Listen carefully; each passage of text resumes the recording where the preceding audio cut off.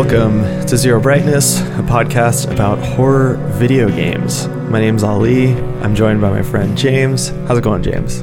Doing great. I bought a rug this morning. Nice. Really ties the room together. You gotta do it sometimes, man. So, today I'd like to start with an apology to everybody. Because we've just been limiting ourselves to games that do exist. And that's bullshit. I mean, there's so many games that don't exist. And so today I thought we'd talk about a few of those. Yes. In the interest of science. I mean, if nothing else, we're more of a sort of research science kind of show. So I thought that might just help flesh it out. Sure, yeah. So before we get too deep in all this data, a couple reminders. As always, this episode is brought to you by you. You can go to patreon.com/zerobrightness to help sign up to support the show. And Zero Brightness is a club. You can play, or not play, as it were, the games along with us. Yes. And you can jump in the Discord and talk to us about how you feel about anything, really. Also, we made t-shirts. Zerobrightness.com. Pick one up. You like Symphony of the Night. Like, who doesn't like Symphony of the Night? Yeah. Like, even for a couple of pro-level hot takers like us, that's like a nutso hot take. You know you want it. It's just like a cool heavy metal t-shirt. Just buy the damn thing already. Yeah. Give us money for cool things. That's how capitalism works. Yeah. We make cool shit. You give money. Yeah, and the budget for this episode in particular was just enormous, you know. The consultation fees. Oh my god. I have to take therapy for PTSD. Outrageous. Yep. So, alright, today we're talking about games that don't exist. And I guess I started thinking about this topic in the last few years because at some point, spooky games went super meta. And if you heard about a new spooky game, it was like 50-50 if it was an actual video game or like some weird sort of internet thing that you couldn't actually play. Thank you again to the internet. Thanks, internet. This episode is dedicated to the internet. So, you know, at some point, two forms rose up to really usher in this new era. And the first one is, of course, creepypastas, right? Creepypastas being just scary stories that people would share on the internet. Originally, it was kind of diffuse all over the internet, but at some point, someone started a subreddit called No Sleep, which we've talked about before on the show. They sort of served as a central hub for creepypastas. People could post stories there and, you know, interact with each other. It kind of had a meta aspect to it. In the rules of the subreddit, it's assumed that all the stories are real and you're supposed to interact with the writers as if the stories are real. So sometimes the comment sections can like become their own stories, you know? Sure, yeah. But a lot of the stuff we're talking about actually comes from before No Sleep was really established. So kind of came from just all around the internet and various places, which we'll talk about as we go on. Another big thing was the rise of YouTube horror. And we'll talk about that a little more later. But YouTube became a really big hub for horror, both in people making scary videos and scary miniseries, and also in people kind of doing informational or like recap videos. So, sure, like people just reading creepypastas or people talking about whether or not certain things were real or not. And all of this like YouTube content creation stuff kind of broke open a whole new genre. Oh, totally. Even things like Alan Tutorial. Alan fucking Tutorial, man. Yeah. Go down that rabbit hole, gamers. Yeah, so there's this, I was just thinking of that. There's this crazy like mini series somebody made called Alan Tutorial. And it starts off with just as like this really weird guy giving you a quote unquote tutorial on how to do just like very basic tasks. Yeah, he's kind of like a man baby. Yeah, it's very twisted and weird, but as it goes on, it actually turns into like a really scary horror thing.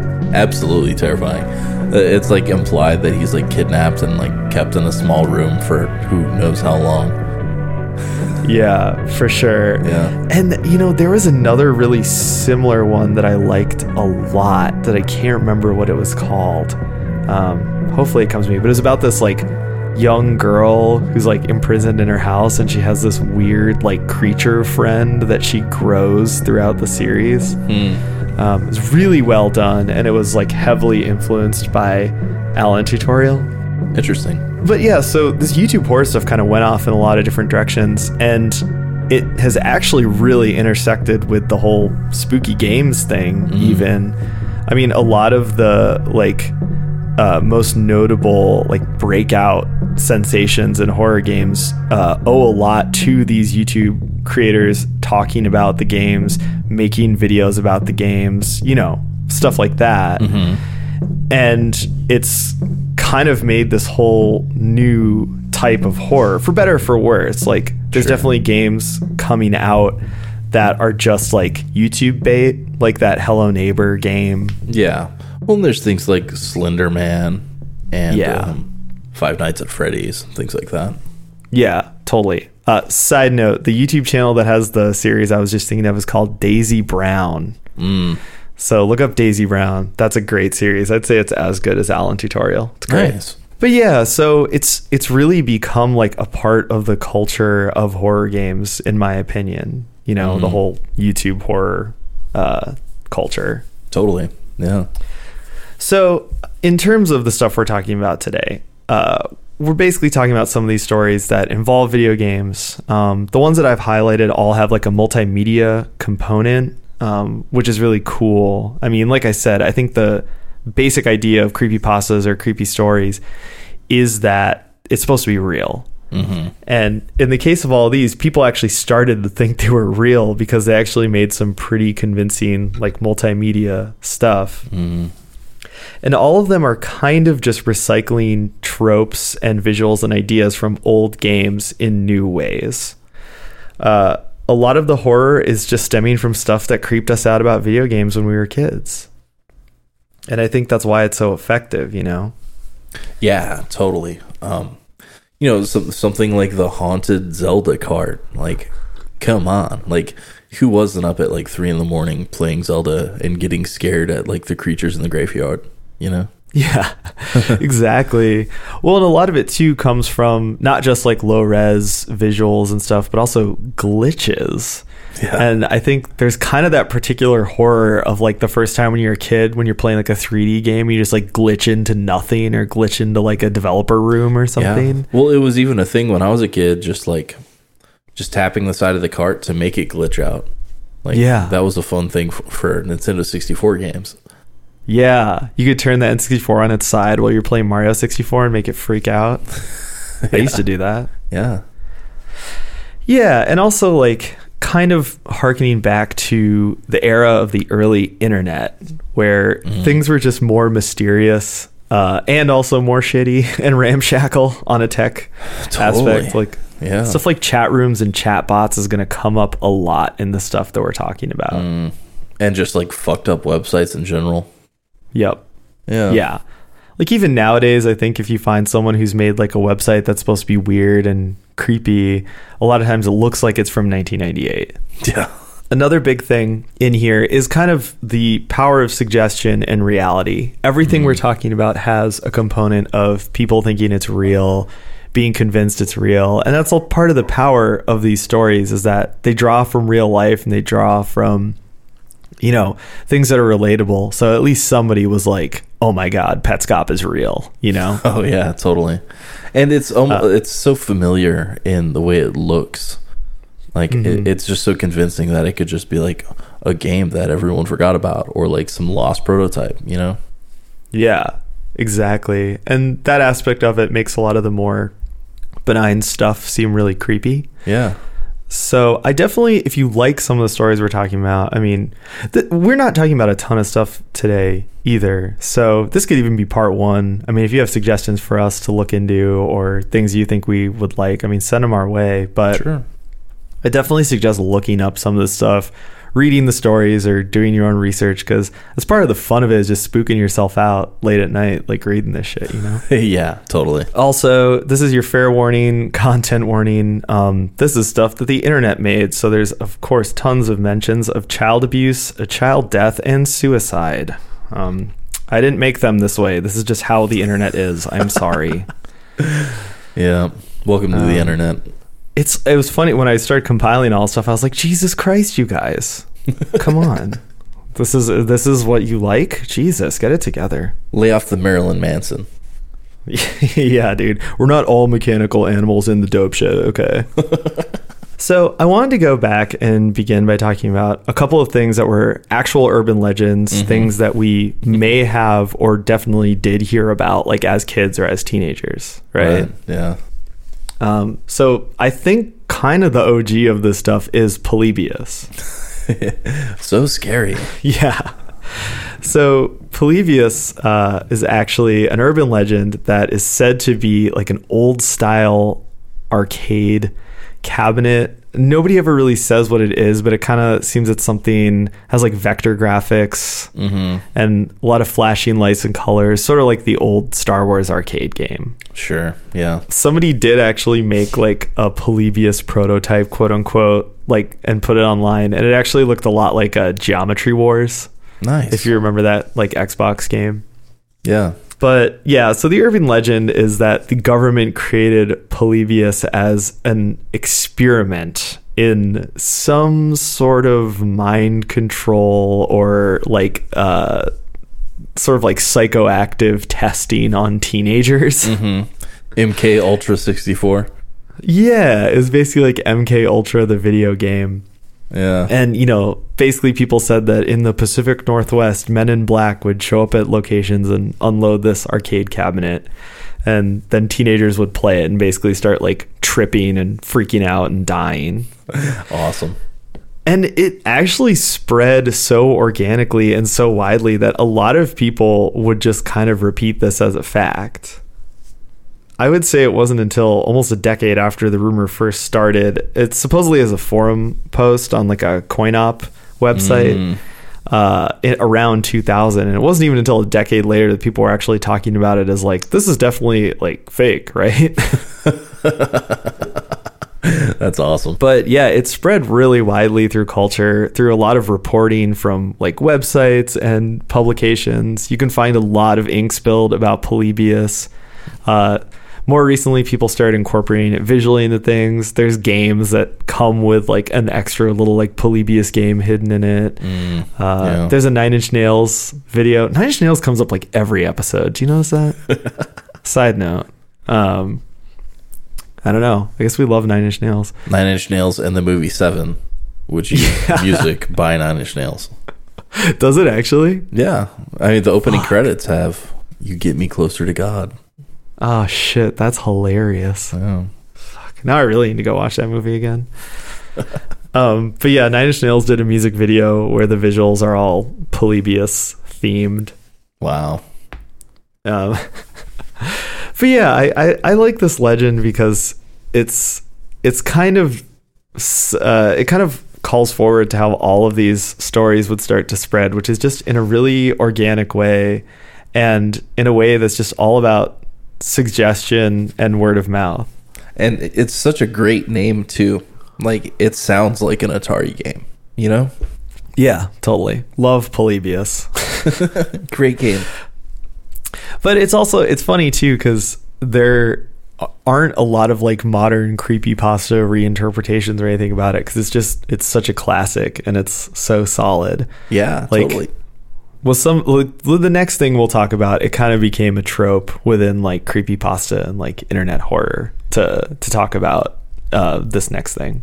Right. This one was one I was not familiar with. So yeah, I was a little too old for Pokemon to ever really be interested in Pokemon. And it feels like I missed that craze. But this is a pretty cool story. Yeah. Okay. So the next thing is the Lavender Town syndrome, which I guess here it's sort of the game that doesn't exist is kind of like a cursed version of Pokemon, claiming to be like the first version of Pokemon. Mm-hmm. And it's pretty clear where this came from because the original Pokemon, which was Red and Blue, it was a weird, mysterious game. Like, you could glitch and get this weird glitch Pokemon that would crash your game. Mm-hmm. There were tons of rumors about being able to find certain monsters in the game that you couldn't actually find. It was like peak Game Shark era, so people were basically hacking their games to do weird shit. And also at the time, of course, there's the infamous incident in Japan where an episode of the Pokemon cartoon actually triggered epileptic seizures in kids watching the show. Right. Yeah. Which is like really fucked up. But what was interesting is that they obviously like scrubbed that episode and it never aired. I don't think it aired outside of Japan, but the stature of that legend was just huge. It was like Pokemon was just like cursed at some point. So that's where this rumor, I don't know exactly when it cropped up, but it feels like it's been around for a long time, although I can't verify that. But at some point people started to say that there's a town called Lavender Town, and the music that plays there has these weird high frequencies that will like make you sick / suicidal. Wow. And it's funny because when you go and actually listen to the original music of this game, which actually was patched out later, you can hear that the reason it was patched clearly is because it's terrifying. Like, it's this very creepy, off-putting, sad music. It is a creepy, off-putting, sad place in the game. And the music is just horrifying. And it really hits on something in Pokemon where it was like such a bizarre game because it's like kid friendly, but it's also kind of dark at points, and you're basically just like dogfighting the whole time. Yeah.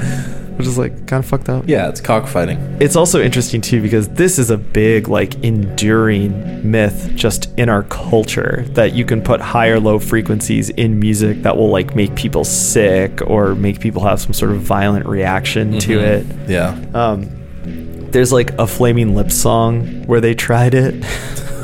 It's on the Zyrika album.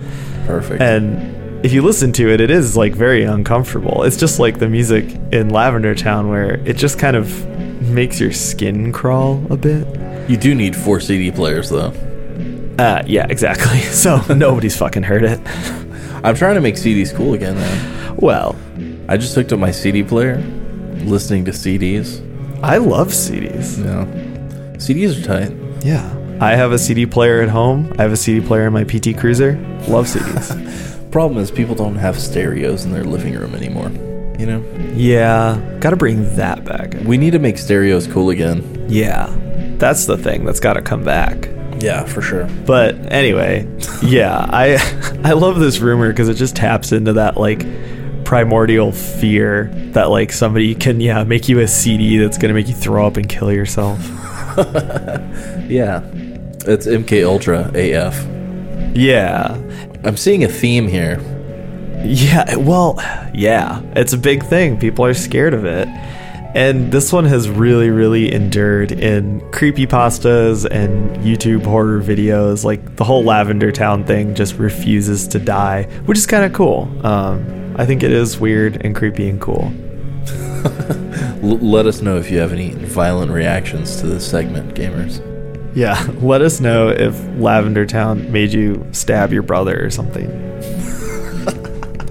I mean, it's also like a lot of this stuff is really just getting at, once again, kind of like things from the past that feel like of a bygone era. Like Pokemon Mania was like fucking nuts. Like in 1999, 2000 kind of era. And like, yeah, we were just all on the fucking playground, like trading Pokemon cards and like battling each other in the game, and it was just all encompassing, and it really felt like we're being mind controlled by Nintendo or some shit. So perfect. Yeah. So this rumor just like fits right in. Yeah. I love it. Checks out. Checks out for sure. Well, speaking of fucked up Nintendo shit, Oh yeah. one of my favorite creepypastas is about the haunted Zelda cart from, what is it, Majora's Mask? Yep.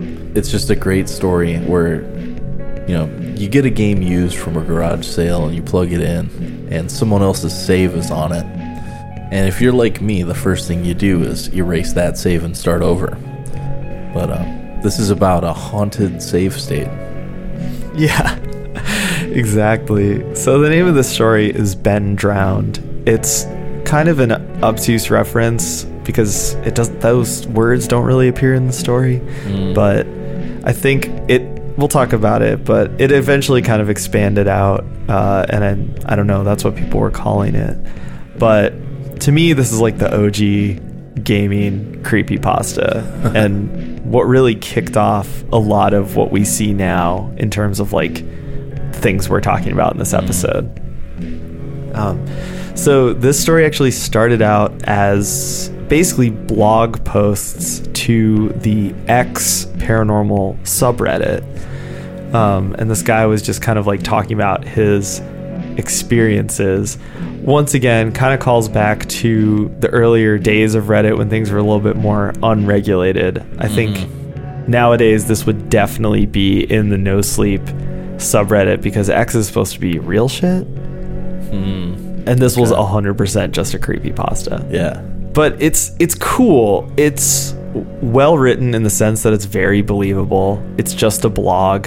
The dude does not break character or, you know, kind of like write too much, you know? And there's screenshots. Yeah, and it has a really... Well, he made videos, too. Oh, yeah? Nice. There's like screenshots and videos and just a bunch of multimedia shit. But yeah, it's basically about this dude. He goes to a yard sale at a very creepy old man's house. And he gets a cursed copy of Majora's Mask that's in like an unmarked blank cart. And yeah, he opens up the save on it and the game just starts going nuts and showing him all this really weird and creepy stuff. The game feels empty. It's very eerie and quiet. The game kind of remixes some of the text in the game, almost like a ransom note where it's stringing together lines to like communicate with the player and say really creepy shit. And there's a statue of Link, which you can create by playing one of the songs in the game and use it to solve puzzles, but it follows him around like the angel statues in Doctor Who that get closer when you don't look at them. Yeah. And like I mentioned earlier, the really cool thing was that the dude made videos that have like glitched visuals, jump scares, a lot of reversed music, and just they're really fucking creepy, dude. Like they're really, really well done. And I think ultimately it's really cool because it plays on those fears we were talking about earlier. Like the first time you encounter a glitch in the game that like lets you go into a new area and you're just like, what is this? I think this creepypasta also kind of hints towards the future of this type of storytelling in the sense that it like really ended with a whimper.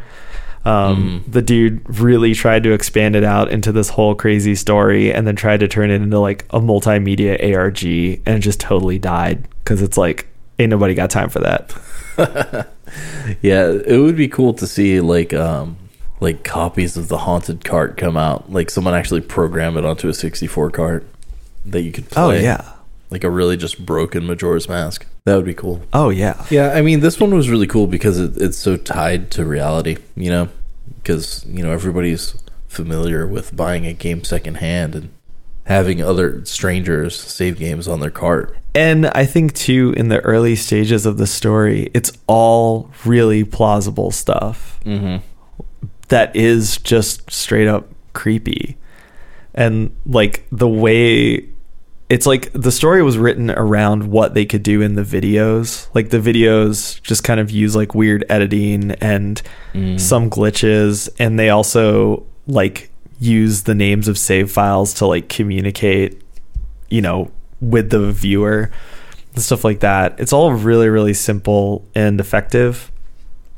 I think eventually it gets into this whole storyline about like talking to Cleverbot, which was like an old chat bot that you could talk to on the internet, and it would hold a conversation with you. Do you remember this? I do not remember Cleverbot, no. Yeah, so it was like an AI chat bot that you're supposed to be able to hold a conversation with, and it was usually pretty funny because it was really bad. But this is like total like early internet time waster thing, you know, like chat, like a proto chat roulette or something. Oh, hey, it's still up. Cleverbot is? Yeah, hell yeah. Nice. I love it. I'm going to meet a friend later. Yeah. But yeah, like there's like the entity that's in the game starts speaking to the author through Cleverbot. And that's cool. Yeah, all this great like early internet stuff. It's really good. Like I said, it does unfortunately kind of peter out because they tried to turn it into an ARG and everyone was like, why though? What do you mean by ARG? So ARGs are alternate reality games. Yes. ARGs came to prominence mostly for marketing reasons. It was a big trend in the mid 2000s to the early 2010s to market stuff using ARGs. Like the most famous one was I Love Bees. Do you remember I Love Bees? I do not, no. So basically, I think it was one of the early trailers for Halo 2. When it was screened in movie theaters, and people noticed that right at the end, for a split second, it flashes a domain name that says ilovebees.com. And so people went to it, and it was this weird website that was like a little girl who was trying to start a bee colony. And then slowly over the next few weeks, it like transformed into this weird, creepy blog that was just like all nonsense and really crazy shit. And eventually it just turned into like a countdown timer, and it started giving people phone numbers, and people actually had to go to like specific phone booths and go get phone calls and like relay messages and basically do all this crazy stuff so that they could go and like play an early version of Halo 2 or something. And it was really effective. Like it really got people hyped up for Halo 2, and people are like, wow, this is like brilliant marketing, blah, blah, blah. So in the decade following that, ARGs became a really big business. Like when new games or new movies were coming out, there was a lot of like ARGs used to market them. A lot of people point to like the way that Blair Witch was marketed, the original film, Blair Witch Project, as kind of like an early example of an ARG. And I think there maybe even was an ARG tied to that movie. I think you might be right. Yeah. Yeah. But in later years, it became more of like a fan and hobbyist thing. Like people would start creepypastas and then create their own ARGs, just kind of like low level internet scavenger hunts. It's kind of cool. I think at this point it's kind of played out, and it also takes a lot of resources to properly like run it, you know? Sure. And I mean, if it gets too big, it's just like a bunch of like nerds like scouring some like park in some town, you know? Yeah, totally.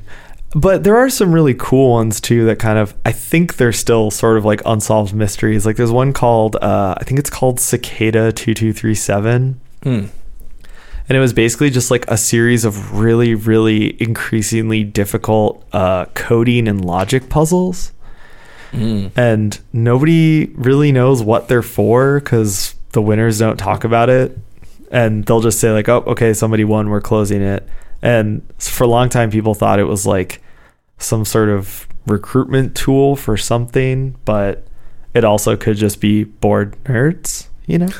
It sounds like season 2 of the OA. Yeah, and the less said about that, the better. They also did that in that movie from the 80s, The Last Starfighter, where they put a game in a gas station. It was like a intergalactic army recruitment tool. Yeah, exactly. Yeah, but I mean, real talk, the So if you haven't seen season 2 of the OA, there's like a plot line about these kids who are playing an ARG in order to access like a secret organization. And I think that was heavily influenced by Cicada 2237. Okay. Yeah, because it is like kind of a recruitment thing in that show, if I'm remembering correctly. Yeah. But yeah, so if you've seen that, that's basically what an ARG is. It's a cool concept, and I really like reading about this stuff later, but a lot of it is either just dumb, or it peters out and they don't finish it, or it's just marketing for something. Actually, it's kind of, we'll talk about that a little bit in the last game that we have on the list, because a lot of people when that came out were like, this is definitely an ARG / marketing for something. And then it wasn't, and that was even weirder, actually. I think marketing just ruins everything, you know? Yeah. Look what it did to rock and roll. True. They did kill heavy metal with marketing. Dead. The first time I heard blast beats in a car commercial. I'm kidding. I don't think I've ever heard blast beats in a car commercial. But it's coming. No, but Toyota did do that Scion Fest that was all like metal bands. Oh, yeah, you're right. That actually worked. Scion Records. Yeah. Napalm Death on the new Scion Records label. Dude, the only people who still drive Scions are guys with beards down to their belt buckles, so it fucking worked, okay? Thank you for listening to Zero Brightness. If you'd like to support us directly, you can go to patreon.com/zerobrightness. You can also find and interact with us on Facebook, Instagram, and Discord. All the relevant links are at zerobrightness.com. We'll see you out there. All right, so next is sort of a personal favorite of mine that I wasn't sure if it was actually a big deal until I did the research for this episode. And I was like, oh yeah, people are like, this thing rules. And I was like, hell yeah. So this one is referred to as Godzilla NES. And essentially, this is a very long and image-heavy story about a creepy / glitched version of a Godzilla game for the Nintendo Entertainment System. And it includes weird monsters, creepy environments, and fourth wall breaking meta conversations. Nice. Low-key, all the Godzilla games for the NES absolutely fucking suck. Every single one of them. Yeah, totally. So this is probably the best Godzilla NES game too. Yes, exactly. So the cool thing about this story is that, like I mentioned, it's very image heavy. And so they just made a ton of different like fake screenshots and images, and a lot of them use like new monsters that they designed for this story, and they're really, really weird and creepy. Yeah. They also like made up new environments, like levels that are made of eyeballs and levels that are just like hellish with black backgrounds and, you know, flames everywhere. There's a lot of flames involved. Yeah. There's a lot of flames. It's cool too. There's like, so the narrator is like someone who is just obsessed with Godzilla when they were a kid.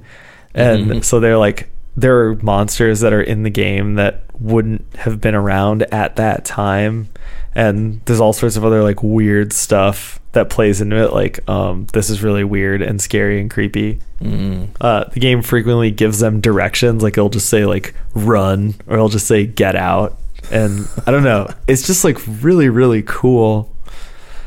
I think it really plays on that sense of dread that 8-bit games could create with not a lot, you know?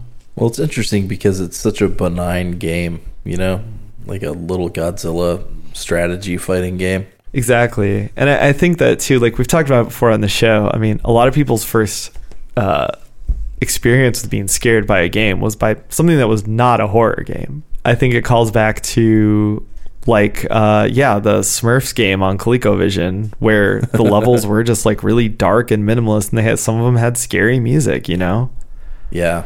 I mean, like I said earlier, like in the Zelda 64, the graveyard was freaky as fuck, you know? The zombie guys.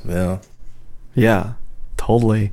Well, but even way before that, I remember a lot of people have talked about the original Zelda, like the dungeon music being really scary. Yeah, for sure. And it's these like, kind of dark monochrome levels with this creepy music playing. Like, there's a whole generation of kids traumatized by the original Legend of Zelda.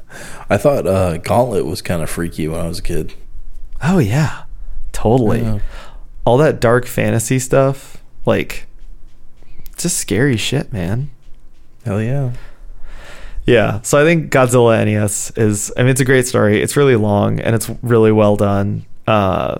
And it definitely plays on those fears. So if you remember being scared by the Nintendo Entertainment System, you gotta read this one.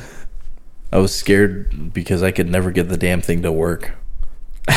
Every NES from my childhood was like one of those ones that you had to like wiggle the cart and pull it out and plug it back in, but don't plug it in all the way and then push it down and then pull it out a little bit and then turn it on 6 times upside down. Yeah. Yeah. I mean, I didn't know anybody who didn't have an NES like that. Oh, is that just par for the course? Yeah. I wasn't cursed. No, they were all like that because so the Japanese design was just a simple top loading thing. Yeah, worked great. And then for the American one, I think they changed it so that it would look more like a VCR. Yes, so that people would buy it and put it in their entertainment like console thing next to their VCR and under their tuner and blah blah blah. And in doing so, they added a mechanism that just it added way too many fucking moving parts. Yeah. Like springs and trays and all that shit. As an adult, when I became a nerd, I hardwired there's like a springy connector. I just like opened it up and like soldered a new ribbon cable to it. Yeah. So my NES, you can't push the games down. It just works. Yeah. Well, that's how it's supposed to be. Yeah. Well, and they also added more like write protection on the American NES. Or, well, I guess it's just the NES because the Japanese one is the Famicom. Yeah, they just added too many moving parts, too much write protection. It's really a pretty horrendous system. Like the Famicom had the controllers hardwired in, though.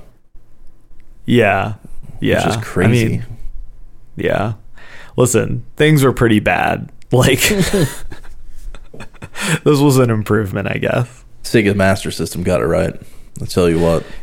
You know what was really bomb with the NES was the cables on those controllers were super long. Yeah, like 30 feet long.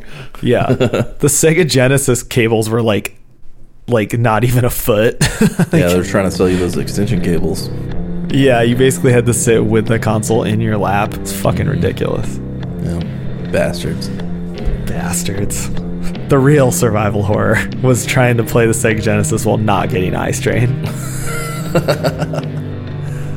Fail. So, okay, the next couple things we're going to talk about, you sort of have to preface it by talking about the dawn of the YouTube era. Of course. Which is essentially as creepypastas and internet horror just exploded in popularity, which it did around this time.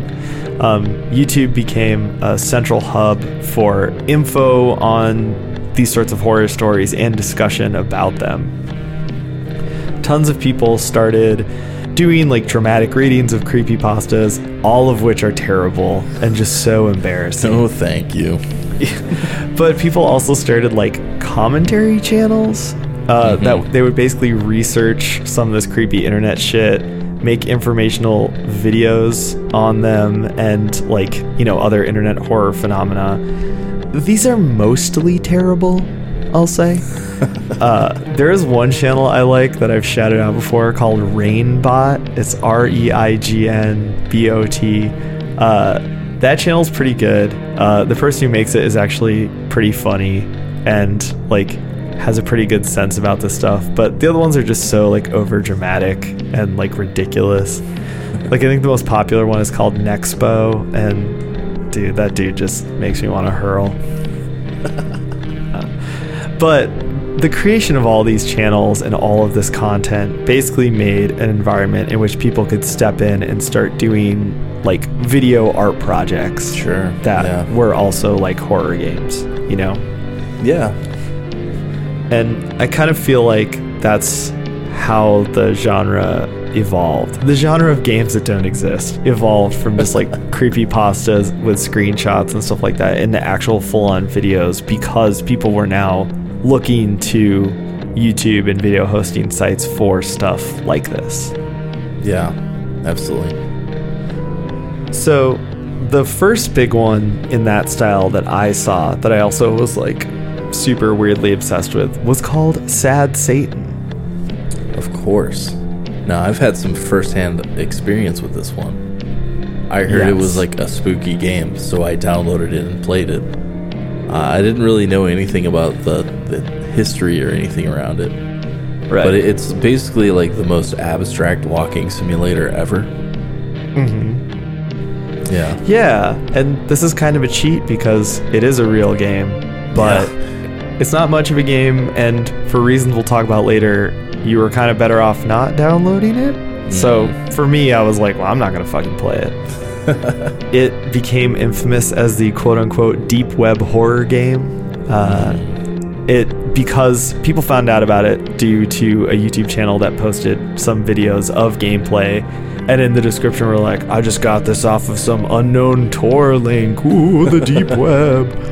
But it was like perfect timing because people were just starting to become aware of and curious about the deep web. But I mean, self-included, I like didn't really know what it was. Like, I just thought it was like a chat room where people sold heroin and did human trafficking, which I think is kind of accurate, but...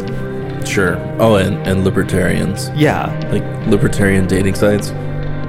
Yeah, like libertarian junkies who want to human traffic and maybe fall in love. I don't know. Fucking nuts. I don't know. But yeah, so then out of nowhere, this deep web horror game pops up and people are buzzing about it. Mm-hmm. So it originally was popularized by a series of YouTube videos showing different sections of the game. I think it totaled about like an hour. You could watch someone play through it. Mm-hmm. It's a high contrast, super creepy looking walking sim. To me, it's like the video game equivalent of listening to Merzbow. Yeah, totally. It was black and white, just like fucked up looking textures on really simple backgrounds. Mm-hmm. It had a nonsense progression system. It seemed like they would just be walking around and then suddenly they'd be somewhere else, you know? Yeah. It wasn't like you were solving puzzles or really doing anything. I think the biggest, besides the high contrasty black and white visuals, the most striking thing was the sound design, which the name is a direct reference to. If you're not familiar, in the 70s, there was the whole like backmasking controversy where people thought rock bands were hiding evil messages in records that you could hear if you played it backwards. Judas Priest. Yeah, exactly. Stairway to Heaven was like one of the big offenders. There was also like a Black Sabbath song and some other stuff. But in Stairway to Heaven, apparently, if you play it backwards, it sounds like he's saying, "My sweet, sad Satan." Nice. You know, whatever. You can look it up. It's all just like horse shit. But I wish it was real. Yeah, totally. These like idiotic 70s Christians didn't realize that they were coming up with something way cooler than any of these dorky white British dudes were doing. It's like the original creepypasta, Satanic Panic. Yeah, exactly. But yeah, so that's what the game is named after. And as you play the game, you hear tons of reversed voice clips and sounds. You hear the aforementioned Led Zeppelin clip. You hear number stations and a Chinese propaganda tune that they stuck in there. Nice. Like, it was really well curated, creepy stuff. Nice, well-rounded experience. Yeah. Now, less tasteful was the fact that random images would pop up as you were playing the game. It was definitely creepy and jarring, but it was mostly of like serial killers and stuff like crime scene photos and stuff. Very, very tasteless and edgelordy, but you know, it's hard to deny that it was like effectively creepy. Like when it would pop up, you'd be like, oh my God. Well, I mean, if you're going to try to brainwash someone, you have to dehumanize things, right? Yeah, exactly. Yeah, it was like a weird tactic that also became one of the hallmarks of the game. Now, there also were multiple versions of this game. So you could actually download and play the game, and there was like a clean download that just had the stuff that was in the demo. But I don't know, either just by the law of the internet or by the power of suggestion, because people were worried about deep web trolls and stuff, there were versions that were going around that had like really, really horrible gore in them and like underage porn and all this fucked up shit that would like pop up when you played the game. And like, obviously that's like super fucking horrible and disgusting. The other thing is that people were claiming, and once again, nobody knows if this is real or if this is like more people just trying to like pump up the creepypasta element. They were claiming that they would get viruses that would trash their computer when they downloaded it. Wow. Which all sounds plausible, you know. But yeah, so it kind of like stopped it dead in its tracks because nobody wanted to fucking talk about it after that or fuck with it at all. But you didn't have anything weird, right? Like, what was it like when you downloaded it? It was just like a demo off of like a pretty official looking website. I mean, I had no idea there were like modded versions out there. And yeah, I mean, it was just like a creepy, like walking down corridors while listening to ambient noise with like crazy visual filters all over it and creepy voices. It's not a very remarkable gameplay experience or anything. Yeah. Like, I probably played it for like less than 10 minutes. Yeah, sure. Yeah, I definitely watched more of the videos than that, and they were cool and compelling. Like, the visuals are the coolest thing, and the sound design is the coolest thing about the game. And yeah, you get some spooks. Watch those YouTube videos, man. Yeah. I think it's cool too, though, like just the suggestion that, you know, someone could make a walking sim like this that doesn't need to exist, and it's just there to like creep people out, maybe try and brainwash you. Once again, I think there's really a lot of fears of people being brainwashed. Yeah, this is a recurring theme here for sure. So, okay, the last game on our list is probably like the most fleshed out and craziest of all of these, and also probably the most popular. Yeah, I mean, this is a high effort experience. Oh yeah, totally. So we're of course talking about Petscop, the real fake game that you 100% cannot play. It's it's the one on the list I wish I could play. Yeah, totally. So Petscop was a series of YouTube videos that just totally captivated the internet. Like, it came out of nowhere. People immediately got obsessed with it, and it just started this whole phenomenon. The videos themselves are initially presented as kind of an awkward let's play with this like weird teenager talking at random intervals while he plays this game. And the game is like a PS1 game that's like a kid's game with these really rudimentary visuals and like just kind of like dumb music and sound effects. It's like 2D sprites on a 3D background, and it kind of looks like a 2.5D RPG. Yeah, totally. Like Parappa meets Brave Fencer Musashi. Meets Earthbound. Yeah, totally. And so it's like a weird kids game where you walk around collecting things called pets, and they sort of look like shitty Pokemon. Yeah, like they're little creatures, but they all look like they could have been drawn by a kid in crayon. And the description of the first video is kind of the start of the ARG component that's really strong in this game. Basically, in the channel description, the video description, they were hiding clues as to what's going on, because there's like a meta narrative to the whole thing, which is basically that the narrator of the original run of videos claims that like a creepy older relative basically gave him the game on a burned disc with special instructions on how to access this hidden content and then disappeared. What? Yeah. So pretty quickly the game, he accesses like an under layer of the game, and it's like this creepy, super dark subterranean environment that's like full of even more just like weird, scary imagery. The sort of pets in the game are all just like these weird, depressed kids. It's very fucked up and sad. The thing about it though is that it's just so believable as a PS1 game.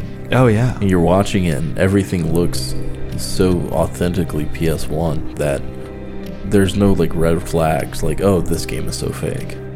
Like the UI is really unified. Everything looks authentic, just 100% authentic. Yeah, totally. Even like there's certain puzzles in the game or certain things that you're supposed to interact with that you see him do in these videos, and it's janky in the right way. Mm-hmm. And like it's kind of slow and cumbersome in just the right way. There's a lot of obvious edits that are supposed to suggest like, oh, I've been doing this for like 2 hours. Yeah, right. You know, it's really, really well designed. And, you know, like you said, it's very high effort, clearly. Like, they made this and then made videos of this like an animation. But it's like the way that the character moves around, it's exactly like someone's controlling it. It's all very, very believable. Even the art design and everything is just... It looks like a late 90s game. Yeah. Like everything's era appropriate. Yeah, exactly. So there's also clearly a lot of design that went into the story itself. And I'm going to say, as a disclaimer here, I'm not an expert on this. This story is fucking nuts. I don't think anybody really gets exactly what's going on in this game. And if you want, you can go to the subreddit and read the document where they compiled all of their research, and it's like totally nuts. Wow. You know, it's just like pages and pages and pages of speculation and research and facts, and it's nuts. The game did pretty recently end, and the creator identified himself and was like, yeah, it's just a weird video series. There's no playable version. Like, really? Yeah. Wow. I wonder how he animated it all. Yeah, I'm not sure if he's talked about that much, but he has done like he's been tweeting and doing, I think he did one short interview. He put the soundtrack on Bandcamp, and then Bandcamp did like an article on him. Oh, cool. Yeah. So that was something I read the other day. It's like kind of cool. He's probably going to start working at Adult Swim or something. Yeah, 100%. That's what Alan Tutorial did. Yeah. Well, it's got the same vibe as that stuff, or that like stock footage of a bear or Too Many Cooks. You know? Yeah. Like any of those videos that start out as something really benign and then just get weirder and weirder and weirder as they go along. Mm-hmm. Yeah. So one thing that's kind of cool is as the story goes along, the narrative and the meta narrative start to like converge. And the game seems to be abstractly depicting the story of like a really dysfunctional family. There's like certain events that you see depicted or certain themes that recur. There's like kids with severe anxiety and depression. There's a weird storyline about like a kid whose eyebrows fall out because they get too stressed. Wow. There's like imagery about children either being like kidnapped or groomed. It's really weird and disturbing, but it's also very vague. There's also like an older story that someone dug up that the author of these videos wrote, and it's very weird and disturbing. Suicide is a big theme. There's like some of that is like, once again, abstractly depicted, but in the game's weird and cutesy way, and it's super disturbing. Holidays and birthday parties are a major like recurring theme and image. A lot of it takes place in a school, and it's kind of like feelings of inadequacy, like, you know, kids feeling dumb or like they're not good enough. It's like stuff that kind of just like hits you in a weird place because you're like, ugh, I remember that. There's also it was kind of a weird controversy that it referenced a real child who died during a rebirthing ceremony. Wow. Which was kind of a controversial practice that was around in the 70s. There's actually kind of a similar plot line in the movie and book Audrey Rose, if you're familiar with that. I love that movie. It's very strange. Isn't rebirthing when they you have like a problem kid that you can't control them? They do like a rebirthing thing. Yeah, they sort of like simulate childbirth with weird props, and it's very weird and new agey. But there was a kid who actually died like in one of these ceremonies. Yeah. The author of Petscop, though, later apologized, and he was like, yeah, sorry, that was tasteless, and I didn't want to have people like Googling that, but I also don't think he thought it would be as big a deal as it was. Interesting. Yeah. And, like I mentioned, this spawned like a huge following of people who were trying to solve the mystery and following what was going on. That subreddit was like just totally bananas for like a year, Yeah, ultimately, I think Petscop was really cool. The combination of like the themes and the PS1 visual style were like legitimately creepy. Yeah, I need to dig more into it. I know when Kotaku ran an article about it, I guess during the earlier portions of the Petscop craze. I kind of dug in it then, and it was really interesting. But now that it's over, I'd be interested in looking back at it. Because it's fun to watch. I mean, like all the Alan tutorial stuff, it's fun to watch it all in a row now just to see how it happened.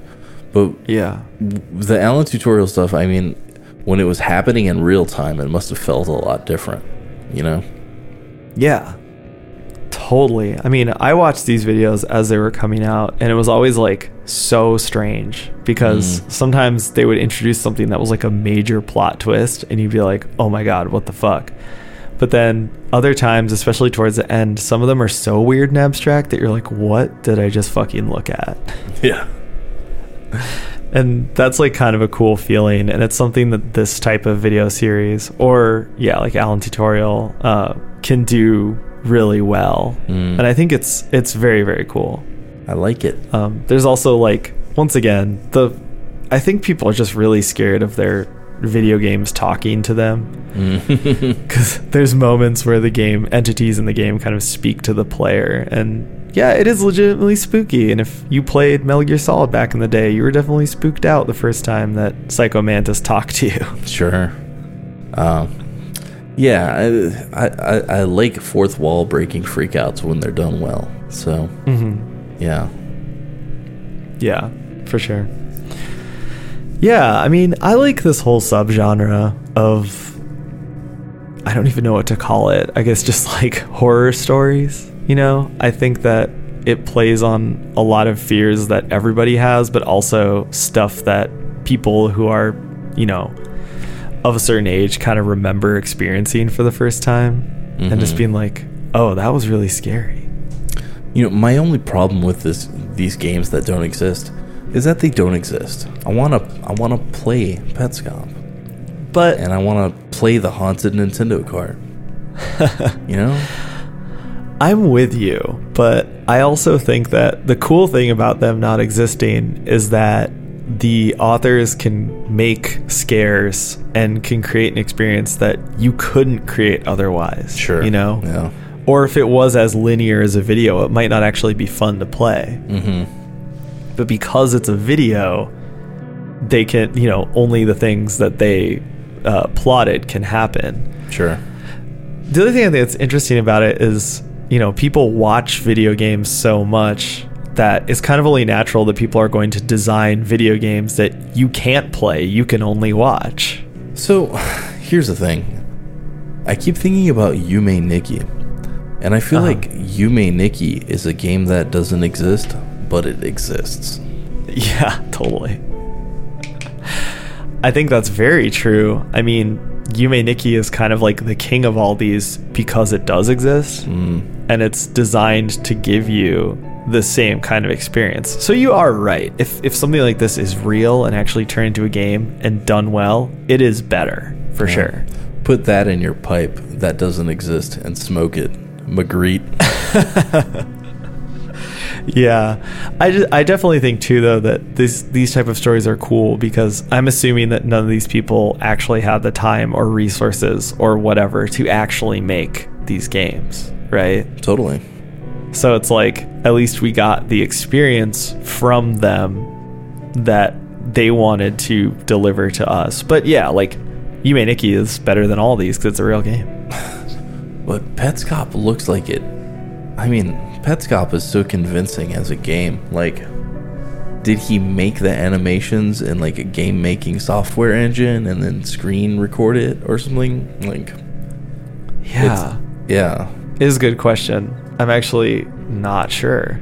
But yeah, it feels like it could be turned into a real game. I know what you mean. Because it almost feels like, you know, with the animations and everything, it seems like it would take forever to make too. So like, you might as well make it a game almost. Yeah, for sure. But at the same time, it's like so much more goes into designing like the playing side of it. Sure. Yeah. That you still don't have to do all that, and it's almost pure like visuals and plotting, you know? Yeah. There are definitely games that are made that way that are terrible. It's just interesting. Like, because you could tell Petscop took forever. For sure. And it's a lot of time. If you add up the runtime of all the videos, it's pretty long. It's like a feature. But, you know, definitely check it out.